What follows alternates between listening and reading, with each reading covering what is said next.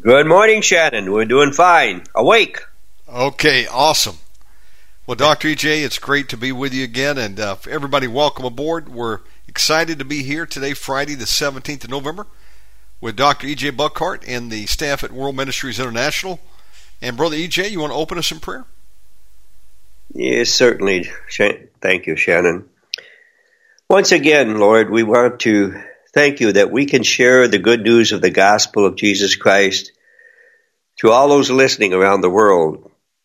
I want to thank you for Shannon Davis and his Omegaman radio, Lord, that makes this possible for us to do so.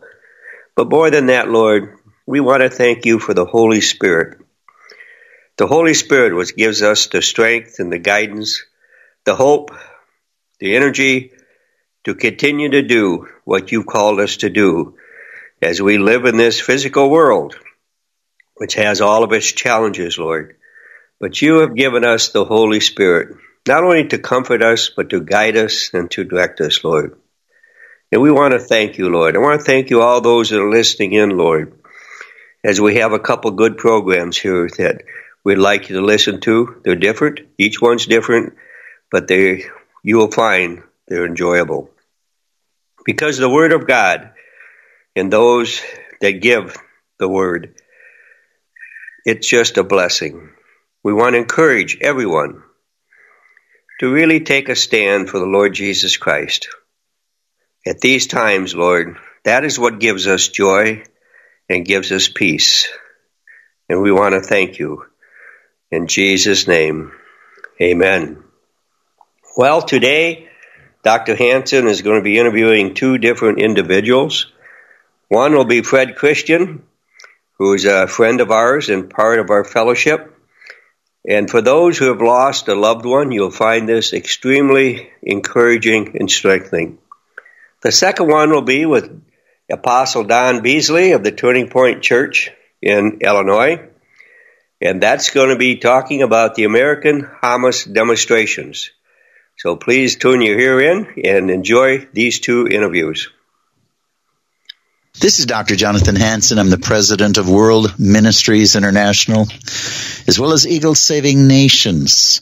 And I want to welcome you to the Warning Program. Wherever you're watching or listening, welcome. In the studio today, I have Fred Christian, and we're going to do a program today on, if we want to say, a humanitarian program, special interest. Now, again, look at my website, worldministries.org, worldministries.org. Especially check out Eagle Saving Nations and join it today. We are in trouble in America, and I believe Hamas, Hezbollah, other terrorist personnel have infiltrated. They've been doing it for a long time, especially now. And we need to have another great awakening. We need a national revival, which is repentance. Fred, welcome to the Warning Program. Thanks for having me.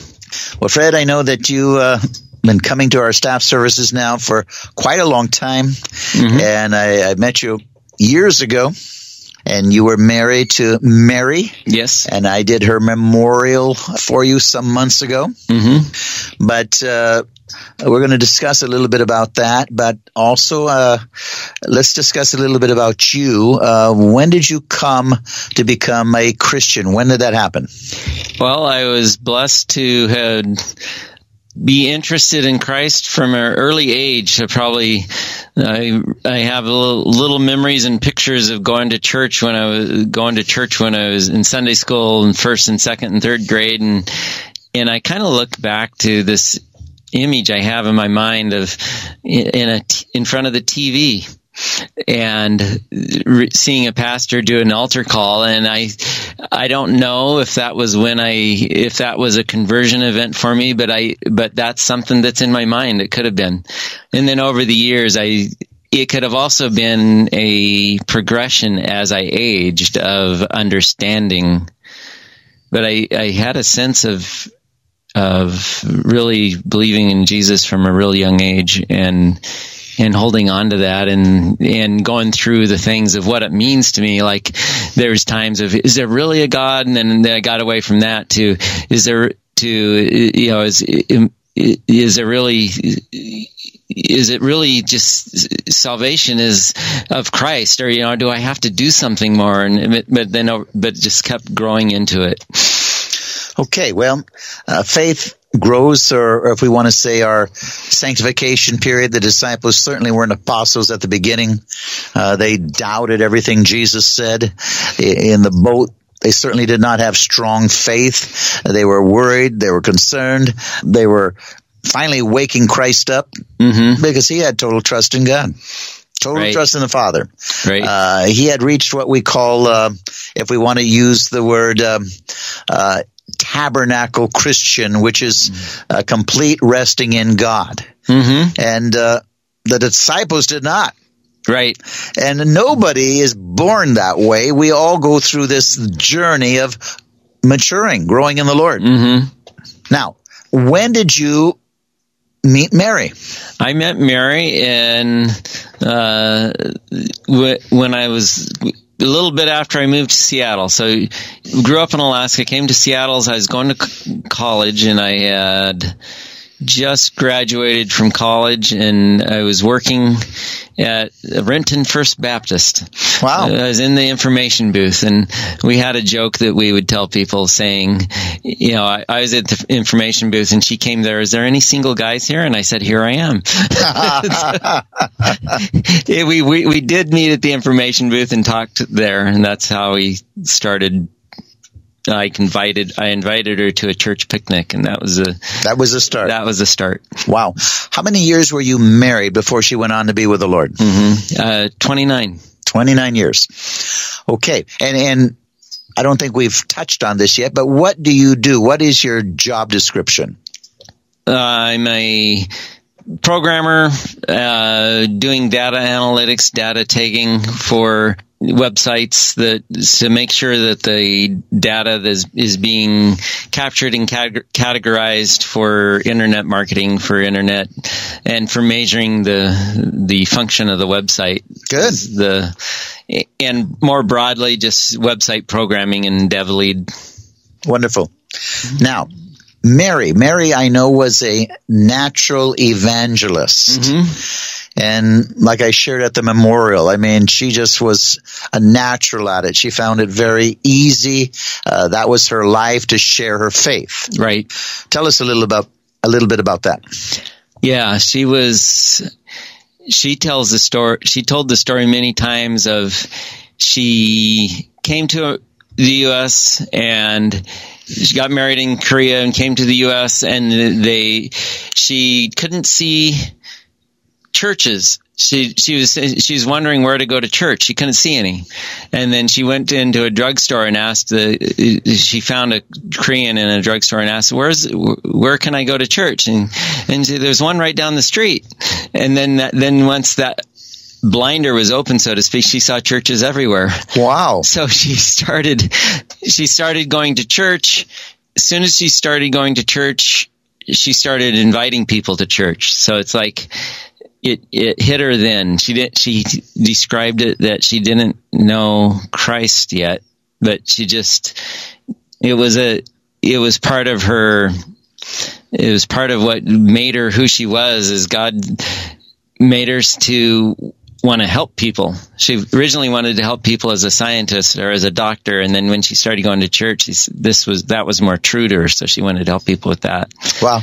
And the real heart for evangelism was one of her babies died, and it made the reality of heaven and hell more real to her. And after she recovered from that mourning period, she was full time in her mind. She did other things at times, but in her mind, she's a full time evangelist. That was like a turning point for her. Wow. So how many years was she, in your own words, like a full-time evangelist, where she would go out on the streets and preach, or in malls? How many years? Probably. So we were married 29. She started roughly 8 years before that. So 37 years. Wow. Or maybe 40. So she was doing that before you ever knew her. Right. So how are you at this? Did you feel natural about it? Not in the go out I wanted to go out with her. So that's one of the things that attracted to each other is, Sure. is her.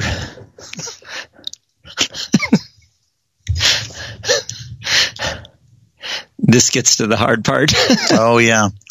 Yeah. Again, this is fairly recent since he lost his wife.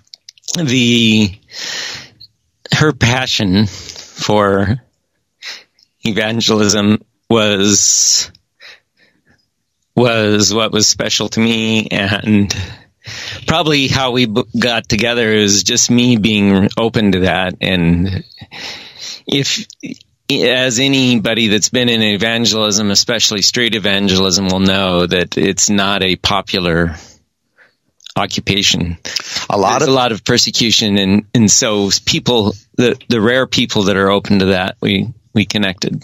Yeah, a lot of people feel uncomfortable going out on the streets or in the malls and witnessing. They feel uncomfortable. Right. And some of it's just due to their own, let's say, lack of relationship with God, their lack of passion, their lack of love. And so if you're not really spending time where you're comfortable with God, then you can't be comfortable sharing about God. Right. But as I shared at the memorial, Mary was a natural. She was just a natural. And she shared her faith everywhere she went. How long ago did she die? May 15th. Okay. May 15th, and today is October 13th. Mm-hmm. So May, June, July, August, September, 5 months ago. Mm-hmm. So you can see, ladies and gentlemen, this is fairly recent. It's fairly recent. And that's why Fred struggled a little bit with communicating a moment ago. I know, Fred, I have lost a wife. As a pastor, I've buried a lot of people, buried even a father, buried a mother, buried a brother, but nothing compared to burying a wife. Right. That was a different type of pain and grief. How did you experience? It was a experience of, after the shock, even though I knew the possibility was so high 5 years earlier because of cancer, and going through the prayer and everything, but having dealt with it in some ways, and then she went through a year of just, the last year was really hard from the pain that she was going through. So even with that preparation, in some ways, it's just a real sense of a immediate separation. So had a real sense of that in the Bible it says the two will become one flesh, and that separates. Yeah, I tell people this way. Now, as I said, I was a pastor, am a pastor still, and although I'm leading as a pastor, World Ministries International, Eagle Saving Nations, yet I've buried people all over the world, pastored 5 churches, buried a lot of people. But I'll tell you, I never understood what it was like to bury a spouse, that type of grief or pain, until I lost my spouse. As you said, the two become one in every way. That's what the Bible says, the two become one. And I share it this way, Fred. I can cut off your arm. Right. You still have all the faith in the world, but you've got to stop the bleeding or you'll die. Right. And so there's got to be a healing process. And the same way, if you lose a spouse, there has to be a healing process. Yeah. You still have all the faith in the world, but there still has to be a healing process, because you are in a human form and the two became one. So emotionally and every other way, you're hurting. Right. And there's got to be that healing process that goes on. Now, ladies and gentlemen, I wasn't even going to do this program until today, but there's people possibly out there that are listening right now or watching, and you've lost your spouse. Maybe you've even lost your spouse today. I will say, even though you wish your spouse did not die, that's normal. You know, people would say funny things to me. Now, some people, it might be okay, but to me, I didn't like it. I was believing for a miracle. Mm-hmm. And so they would say, she's in a better place. I did not want to hear that. Right. I did not want her in a better place. I wanted her with me right now. Mm-hmm. Now, today, it's been many years. Yes, she's in a better place. I can rejoice. She wouldn't want to come back. But at the moment, Fred, I didn't want to hear it. Right. I didn't want to hear it. And that's why you noticed that when I talked to you, I said, I understand. I understand the pain. Right. I'm praying for you. I never said she's in a better place. Right. Ladies and gentlemen, again, this can help all of us. You got to be careful when you're talking to someone that lost a spouse. Some people, maybe they were so prepared. Maybe that doesn't pain them as much. But for me, I did not want to hear it. I believed in miracles. I saw miracles. I've seen every type of miracle, and I was praying for a miracle. So I wanted her. You know, the Bible says death is an enemy. It's an enemy. Yes. It separates us from those we love. Death is an enemy. Mm-hmm. And so we need to understand that. So we have to be careful how we talk to somebody that's lost a spouse, especially if they just lost it. All I say now is, you know, I'm sorry, I'm praying for you. Mm-hmm. Sometimes I say, you know, I've lost my wife too. I understand the pain. And now I can say from experience, and I can tell them, and I don't offend them, you know, I can say, you know, I know your pain. I can just say it will become better. Right. And they are encouraged and comforted by that. It will become better because you know, I know. And they know I know what I'm talking about. Mm-hmm. I've gone through those waters. Right. And so if you're here and you just lost a spouse, don't think that you're in any way abnormal. You are very normal to feel torn apart. You're normal not to be happy. I wanted my wife to live. I wanted a miracle. At the same time, I had all the faith in the world. And so your faith is still there. Just be encouraged. Time will take away the pain. Mm-hmm. Time slowly brings healing. But you had become one, like the Bible said, the two shall be one, and so you need healing. Mm-hmm. Would you describe that? Is that correct, Fred? Yeah, that's what I experienced, and that's you were talking about people, and you know, I knew what to. I kind of knew somewhat in some ways what to expect because knowing that people wouldn't know how to react, but it was more comforting people that it's like. I didn't need to be comforted at the moment. I needed to cry. And so it's exactly. Like just go home and be alone or someone that just let me be who I was instead of expecting me to be what they thought a mourner should be. You know, the experiences are the same and the experiences are different. It's like we all just let the person mourn in the way they need to and the encouragement comes, but it's almost like the encouragement that helped me the most was the ones I would start to give myself, and then someone just added with it, just agreed with it. Amen. Amen. So death is an enemy. And when somebody loses a spouse, we need to be sensitive. I can say again, as a pastor, I never understood that type of pain and grief they went through until I personally lost my own spouse. Mm-hmm. And I don't think you can understand it until you lose your own spouse. It's like, let's say, a police officer. You don't know what a police officer really goes through in his mind, his family's mind, until you become a police officer. Or, let's say, walking on the moon. Now, whether that really happened or not, now that's another question. But if it happened, You won't know how it felt like walking on the moon unless you walk on the moon. Right. You know what I'm saying, Fred? Yeah. There's a whole controversy whether somebody walked on the moon or not, or it was staged. There's so much right now corruption being exposed in the government, in NASA, all over the place. But some things you don't know fully until you experience them.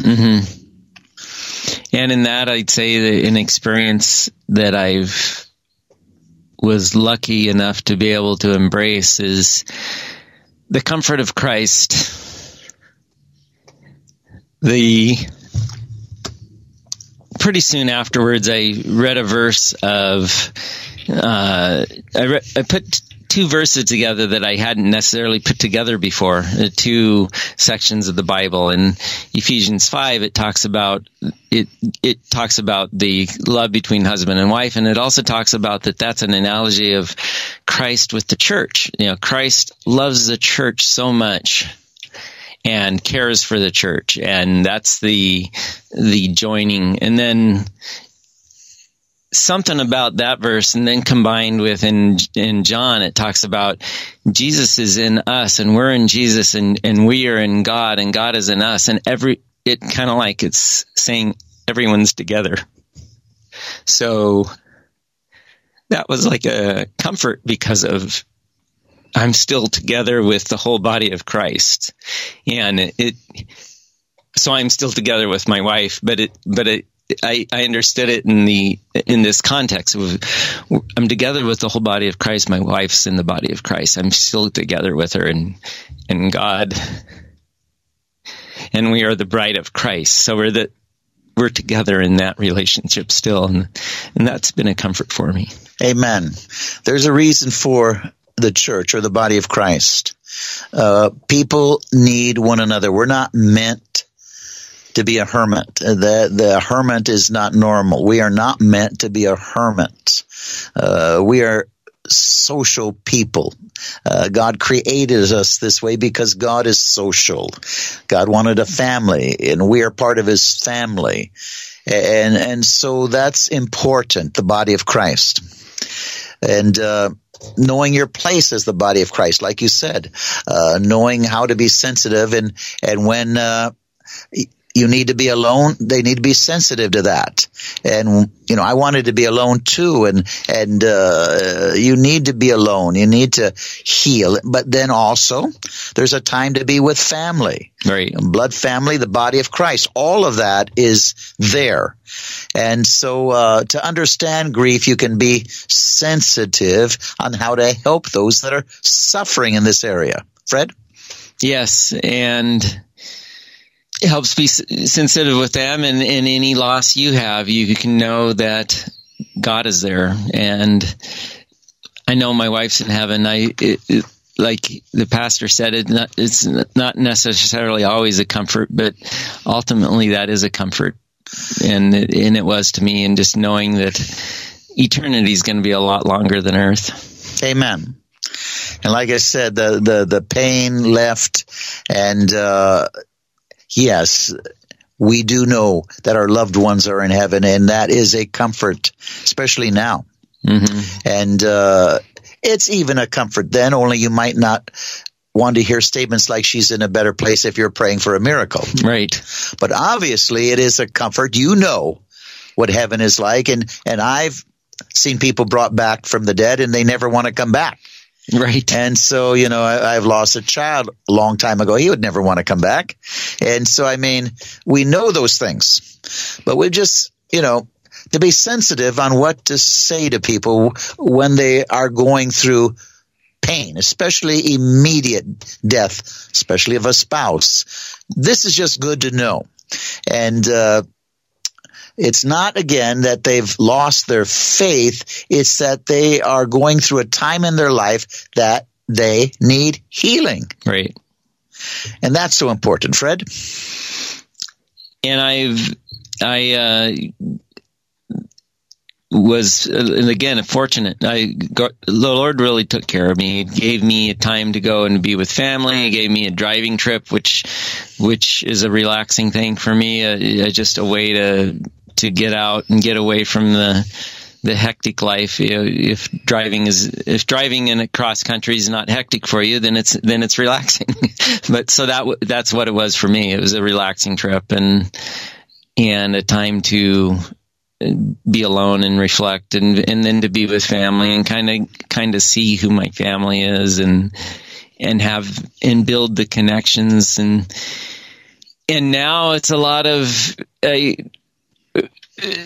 in some ways now it's a lot of going through of who am I now, and I'm starting to feel it more, but it's been another step that I've been going through is, what am I? I was married. What am I? I'm not this union anymore that I had. What am I?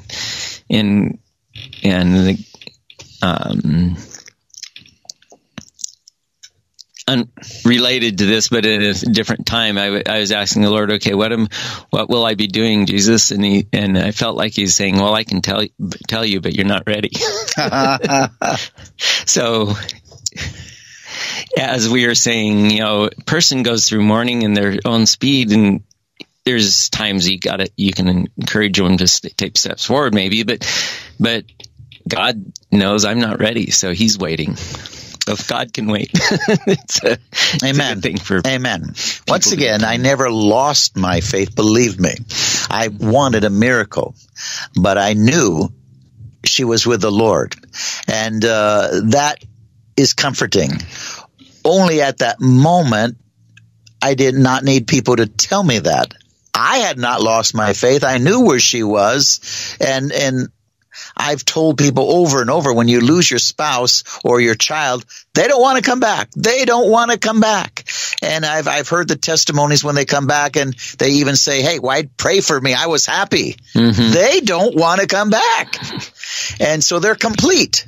Now, we're not complete on earth, but they are. Right. And so we've got to understand that. But I'm just saying, at the same time, there is a grieving period, and it's normal. It's normal. And you are normal to go through a grieving period because death is an enemy. Closing comments, Fred?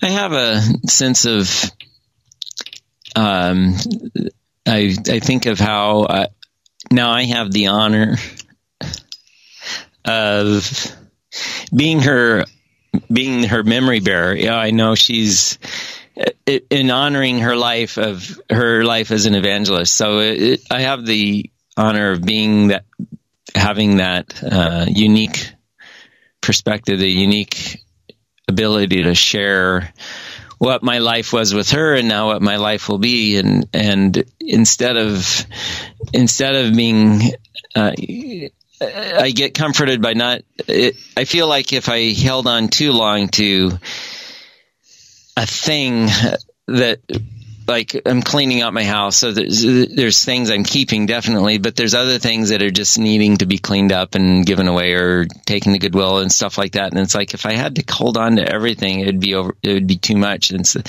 I don't need this object to remember her by. Her memory's in me, and I can start letting God rebuild me. That's really what I it's like a look forward to, is what is God going to rebuild me into? And I find the most comfort in that and letting that happen. You've been listening to the Warning Program, Dr. Jonathan Hansen and my guest, Fred Christian, today. We've been talking about losing a spouse, and he lost his spouse. I have lost my spouse. There was a healing time. I poured myself into the kingdom of God. Fred is now pouring himself into the kingdom of God. God brought another spouse for me. So we don't know your total future, Fred. Right. But as you just commit yourself to the Lord, He makes all things beautiful. Amen. And there's victory ahead. My phone number, 360-629-5248, 360-629-5248, 360-629-5248. You can telephone, give us your very best donation. We need your love offerings to continue to sound the alarm. Radio and television. My website, worldministries.org, worldministries.org. That's worldministries.org. eagleSavingNations.org. Join Eagle Saving Nations today. We've got to have another great awakening. I have Apostolic Leader with me, Don Beasley. We were going to talk about the decline of America. We started it, but there's so much to it. But Apostle Beasley, I believe that this is also part of the decline of America. What is actually going on even with rallies across America, Americans that came here from over in the Middle East, yet they are rallying for Hamas. They're celebrating that Hamas attacked Israel on October 7, 2023, beheaded babies, raped many, many women, killed over 1,400 Israelis, over 200 hostages taken back to the Gaza, and they're celebrating it. I think this also reflects the decline of America. Apostle Beasley? Yeah, I agree with you there. It's absolutely amazing, but people that have been in the know have been sounding the alarm for the last 40 years that this was coming. It's not hard to figure it out now that when you look back on what's happened, all of a sudden McCarthy doesn't look too bad now. He kind of might have knew what he was talking about when he was talking about this. But I mean, this is in the heels of, again, if you go back and you look on the heels of World War II and the Spanish flu, millions of people died and people were very disappointed and depressed about their whole utopian idea they had going on then. And when Hitler took over in Germany, there was a radical group of people at a school called the Frankfurt School, and he kicked them all out of the country. And they all came to America. Herbert Marcuse was one of them. He went to Columbia University, and he taught in every one of our major universities since that time. And he was teaching radical forms of socialism and communism, Marxist stuff back then in our schools. Has been there ever since. So it doesn't matter whether a person is a Democrat or a Republican or whatever. They've been trained in this stuff in these schools, and to some extent. And so we were real messed to root this out of our system. I don't know. At the first of the year, when things went bad with the election, I prayed because I told God, I just said, I was sure this amount of pain would cause people to change their mind. And they voted in more Democrats, more people that were spouting this nonsense. And when I prayed about it, the Lord just said, he said, the problem is people haven't heard enough yet, but they're going to. Well, that's for sure. The science of judgment always happens as one continues to run away and violate the word of God. As that cup of iniquity continues to overflow, then certain, if we want to say pain, judgment happens. The rise and fall of nations. Again, the book I wrote, The Science of Judgment. But I'll tell you, all through America, again, we're seeing rallies right now. Americans pro-Hamas celebrating and giving excuses and saying that they don't want two states. We want 1948. Long live Infidada. And they would erase the state of Israel and its people. They go on and on. From the river to the sea, Palestine will be free. And, that saying has been there for a long time. Arafat and others. And in other words, no Jew, no Israel state, gone.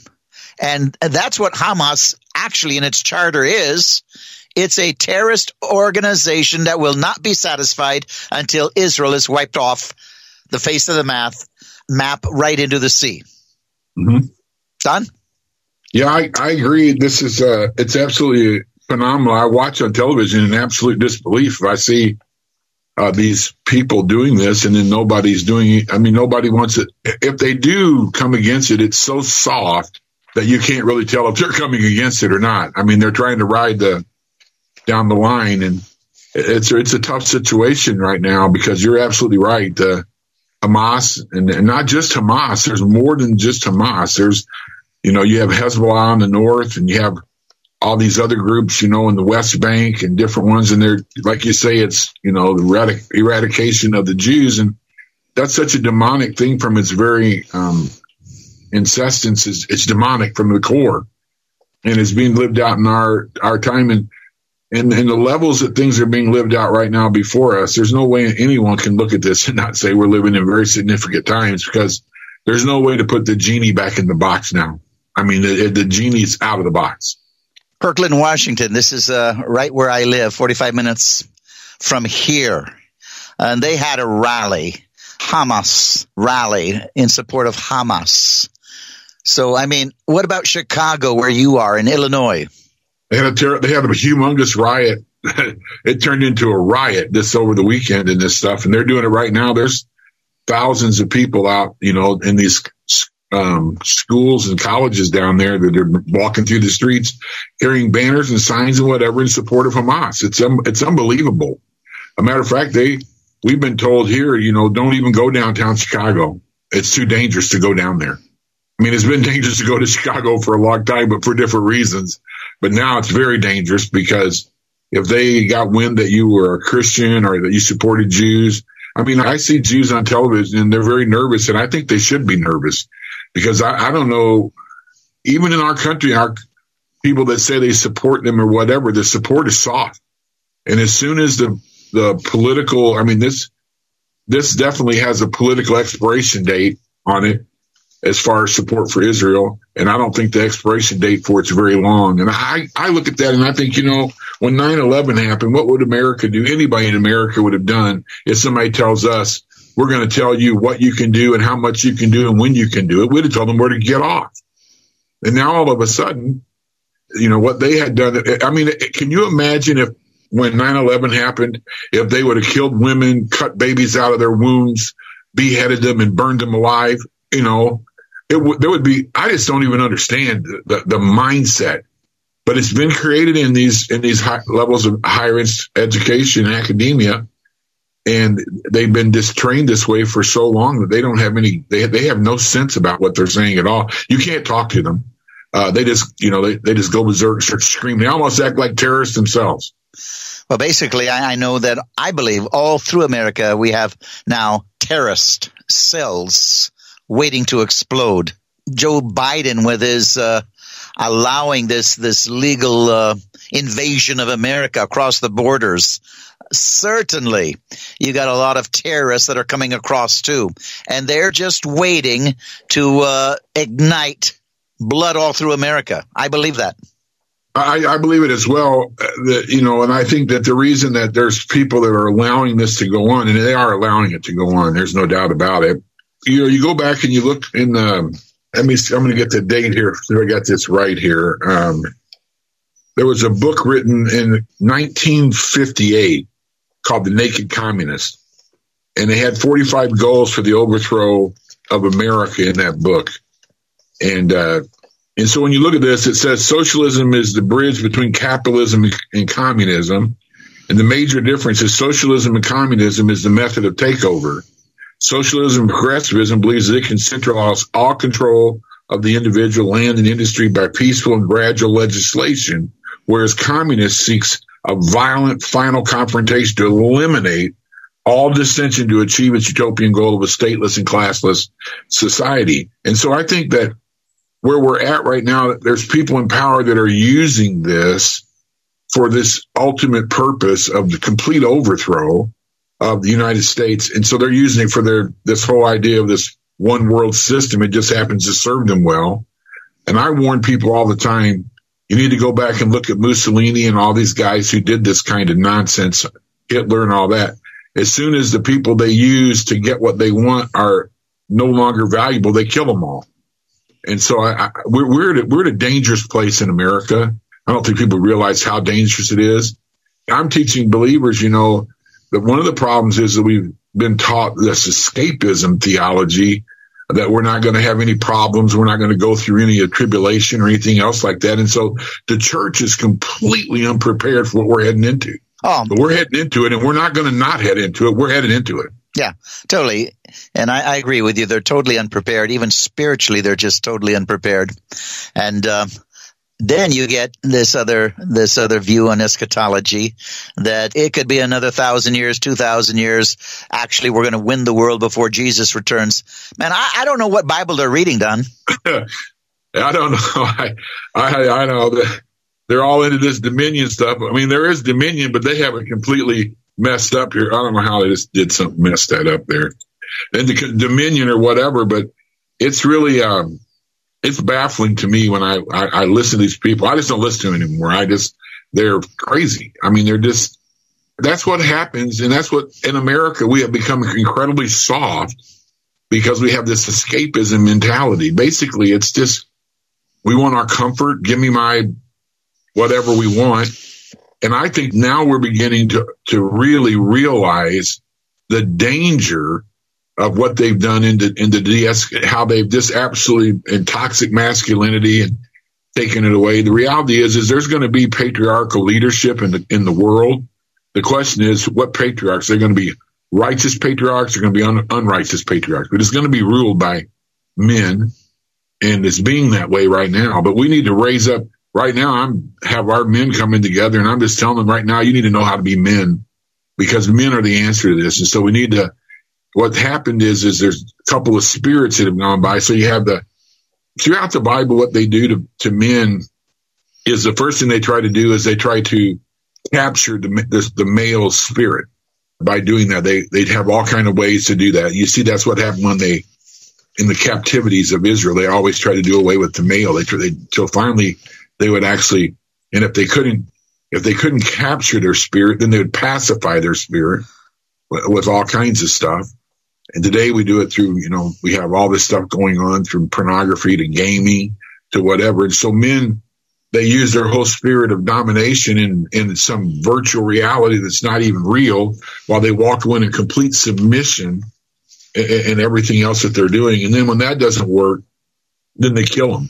They start murdering them or whatever. And I mean, we've experienced a ton of that through abortion and different stuff like that, but we have to raise up. I mean, men have to, it's time now to really just to raise up men and to get busy about what we're doing. I mean, I don't know.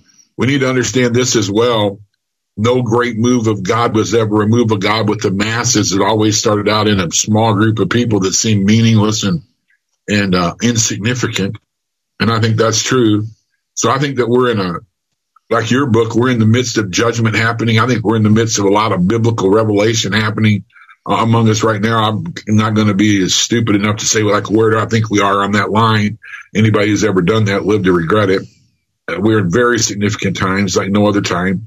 But I also believe that the Bible teaches us that in the midst of this going on, there's going to be a remnant church filled with the power of God and revival in the midst of it all, unafraid to stand up to it, doing amazing things in the midst of it as we're going on. And I think that's just, so to me, as I look around me at all the stuff's going on and people say, what should we do? And I say, we should get busy being the people of God. That's what we should do. Instead of just being fearful of everything that's going on around us. And I don't believe that we're going to take over the world. I don't believe that for 1 minute. I don't think that's going to happen. I think that's bad theology. But I do think that the power of God, he's always going to have a remnant of people doing amazing things. And it's been in the Bible, in the worst of times throughout the Bible, he's always had a group of people doing amazing things, touched by the power of his spirit, doing incredible stuff. And I think that's where we are right now for us as well. Well, I totally agree. And a couple of things that you mentioned that is worthy to be touched on, and you and I have discussed it before. I know years ago I wrote Public Schools and Universities Enemy Number 1, and they're just filled with Islamics and communists, filled with them. Whether it was BLM a few years ago burning down cities, you had teachers from the public schools and universities involved in leading their students to march. Teachers. Mm-hmm. Yes. And I just read an article again, and this is not from the university, but again, I think it was an elementary school where a Muslim teacher gave a talk about how justified Hamas was to do what they're doing. They were justified in invading with their hand gliders. They were justified in killing, those 1,400 Jews. They were justified in raping, beheading babies, taking captive. They were justified because of what Israel has done to them in the Gaza. And we know that Hamas is the one ruling the Gaza, not if we want to say Palestinian people, which is that, I don't even like using that term, because basically they were just Arabs from Jordan and Egypt. Mm-hmm. And now Egypt and Jordan don't want to take them. They want to have them stuck there to create this infadada. But now they're called the Palestinians. Well, the people themselves aren't the blame. It's Hamas, and they're using their own people. In other words, fellow Muslims to always as shields to be killed. Mm-hmm. Yeah, that's absolutely correct. It's and the same thing is true. That you got that going on in there, and that's true. When you look back into the words of, Gaza's in the Bible. I mean, it's that whole thing is in Amos. Samson went to Gaza. Yes. And in the Philistines, that was one of their strongholds, that when Israel came into the promised land, Gaza was one of the places that they had the stronghold there, and they're supposed to take it out.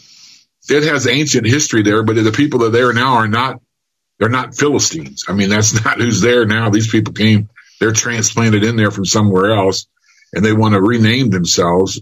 Palestine is basically a version of the word Philistine. That's not who these people are. So that's one thing. But when I was going to college one time, I was very disturbed about, and I asked the question, how did all these really conservative organizations like the Methodists and the Lutherans and these different ones like that, how did they get so liberal? I mean, what caused them to turn liberal where they started accepting all this craziness among themselves? I really wanted the professor to give me an answer, and what he said is, that's a great question. You should go research it and find out what the answer to that is. I mean, that's a good way for him to say he has no idea. And so I did. I went on a long search and whatever, and I discovered something that was absolutely amazing to me in the Vietnam War.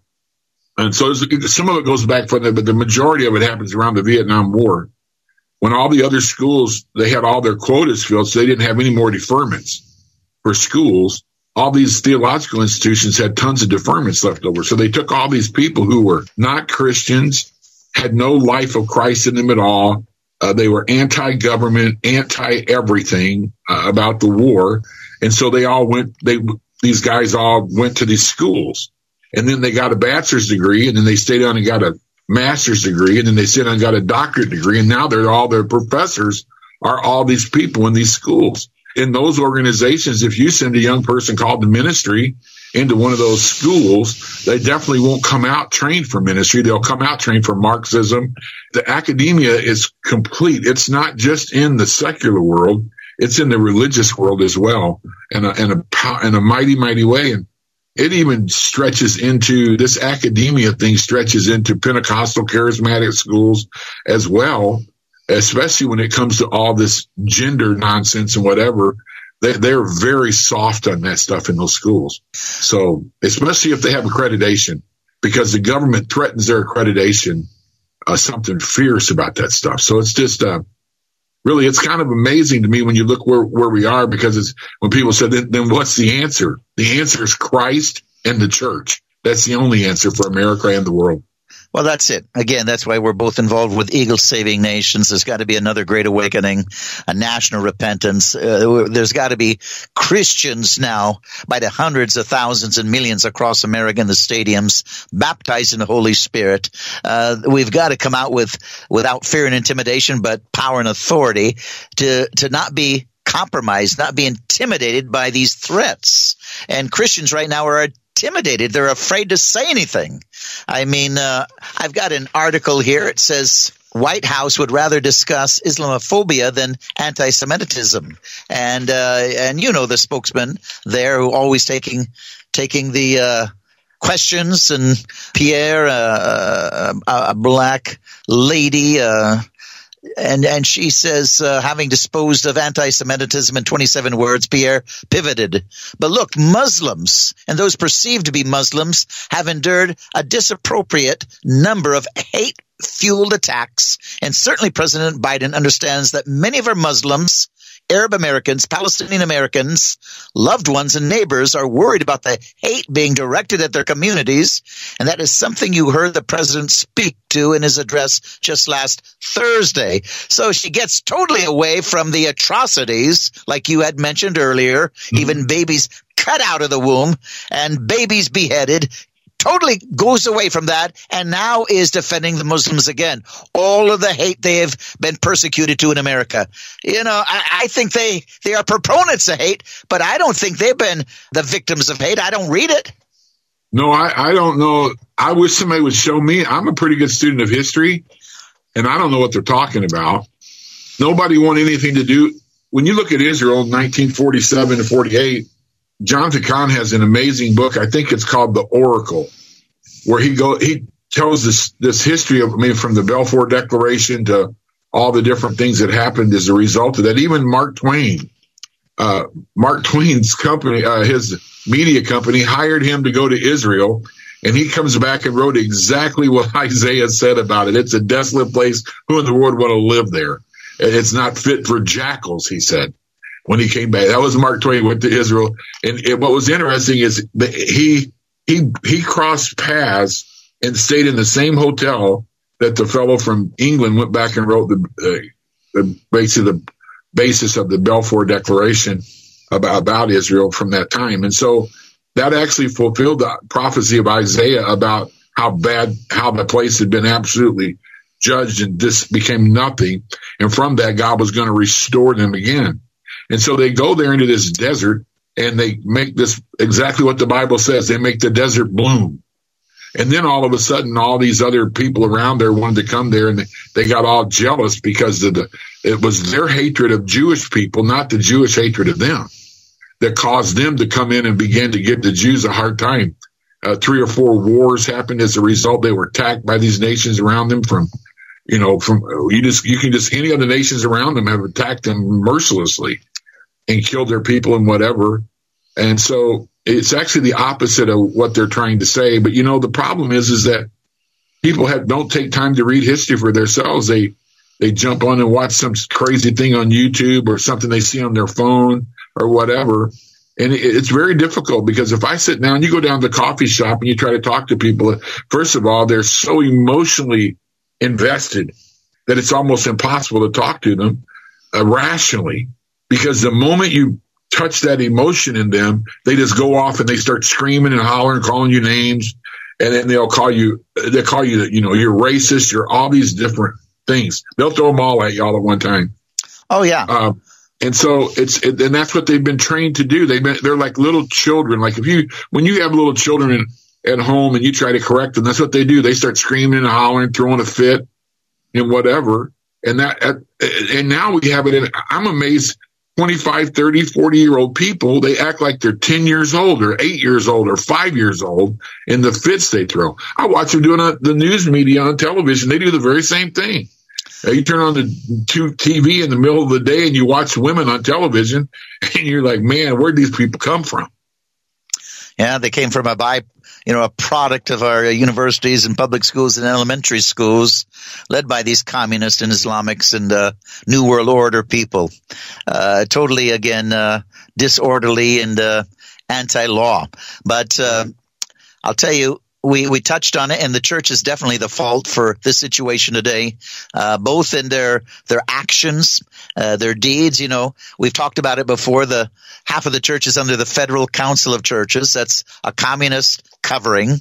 Half of the churches, these are mainline churches, so they back the Democratic platform. They back, again, Hamas and all these type of things. They back abortion and homosexuality. So, half of the churches, and the other half, you and I came from a Assembly of God background, but yet, I'll tell you what, you don't see most of the Assembly of God churches moving in power and authority, the gifts of the Holy Spirit. They don't know how to cast out a demon. Instead, they'll send him to a counselor. So, This is the problem, Don. The church is pathetically anemic, pathetically sick. Right. Well, I think that's one of Jesus, when he said, when I return, will I find any faith on the earth? I think he was speaking to that very thing, because that's what happens whenever you want to. one time I wrote a paper, and I was writing about my spiritual fathers. The organizations I came out of, they met in lean-tos and, in the edge of the woods. They didn't have any fancy buildings or anything else like that. But they had the power of God, and they saw miracles and healings and all kinds of things. They could cast out demons, no problem, get people freed. But then, the lure always is, so you have an audience with God uptown, up in the heavens, but you want an audience with men downtown, fancy men, wears fancy suits, drives nice cars, live in nice houses, have nice buildings. And the trade-off is to trade an audience with God uptown for an audience with men downtown. And where we could move heaven and bring heaven to earth, now we can't move anything. But we have everything they said would make us powerful. We got buildings, we got money, we got all this stuff. And I like what Ken Gobb used to say, we don't have enough faith to blow the fuzz off a rubber monkey. Ladies and gentlemen, you've been listening to the Warning Program or watching it.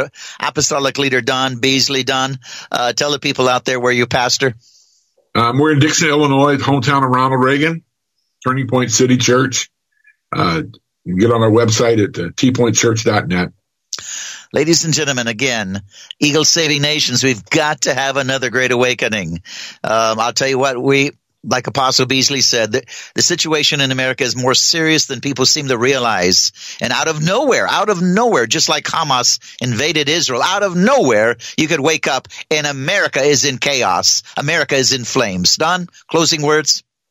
Yeah, I just asked the question, after this happened in Israel, I asked myself, I wonder how many pastors in churches across America actually had the courage to get up in their pulpits and condemn what happened, or if they just pass it over as another day in America and on about their stuff, doing whatever they're doing. And I think there just comes a time, if there's ever been a time when something happened where it would be, I think it should be easy to choose a side and easy to stand up and say something. This should have been it. And I am absolutely beyond befuddled at where we are. It's even beyond what I could imagine, the response. Don Beasley is absolutely correct, ladies and gentlemen. We've got to have another great awakening. Worldministries.org. Join Eagle Saving Nations. Order my book, The Science of Judgment. Help us get this program on national television. We need your very best love offering. May God richly bless you. Shannon? Brother E.J., this was a great set of interviews today. And I like the gentleman's last statement, Brother Beasley, that how many in the church will stand up for Israel as all but 13 of the United Nations stood against them in a recent resolution.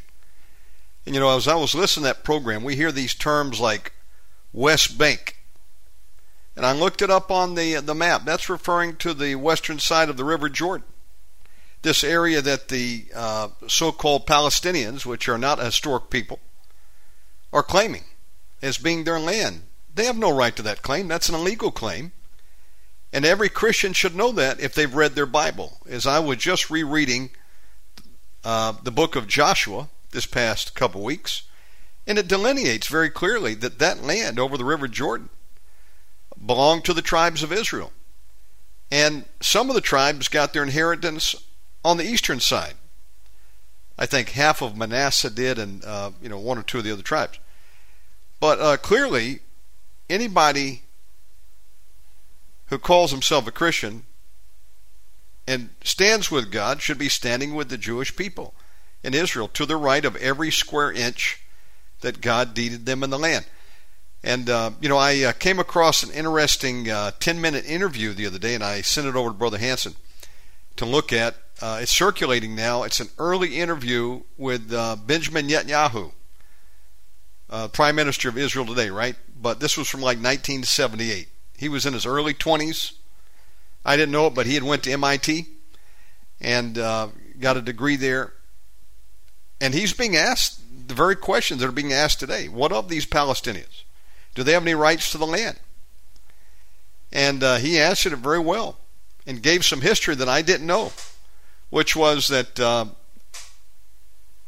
the country known as Jordan today, under King Hussein, they have historically called themselves Palestinians. And he quotes a number of the Arab leaders as saying Palestinians are Arabs. These people have no inherent right to any of the land that God gave to Israel. And if anything, they already got a land. It's called Jordan, which is the Hashemite kingdom is made up, I think, of 70% Palestinians. So if they want to go somewhere, let them go to Jordan. And his point was they already have a Palestine.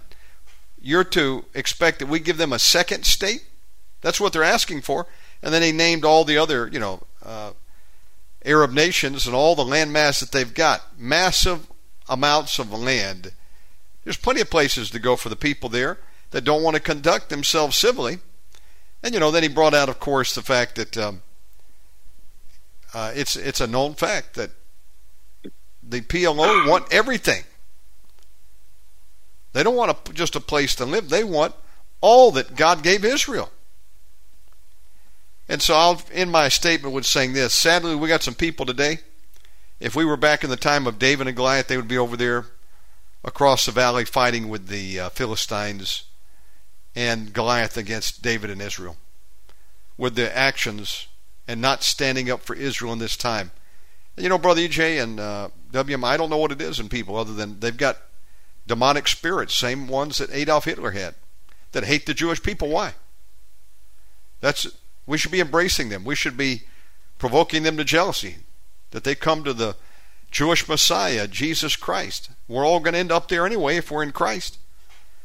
And if you don't love Jewish people now, you're not going to love them when Jesus comes back. And I would say you're not going to be there with them when Jesus comes back. You're going to be in another place. So, it's a very volatile issue right now, but all the more that we need to make it known, whose side are we on? Are we with the Lord and the Jewish people and Israel and the right to the land, or are we over there on the side of the Philistines? As for me and my house, we stand with Israel, as I know you do too at WMI. But people just don't know the Bible and they don't know the history. And all these arguments made for, pro-Hamas and Palestine, and it's just hogwash. These are illegal requests. If there's anybody occupying some land illegally, it's these Arabs that call themselves Palestinians. So that's my last remark today. As always, y'all do a great job at WMI bringing some great interviews. Brother EJ, how can a person support the ministry of WMI?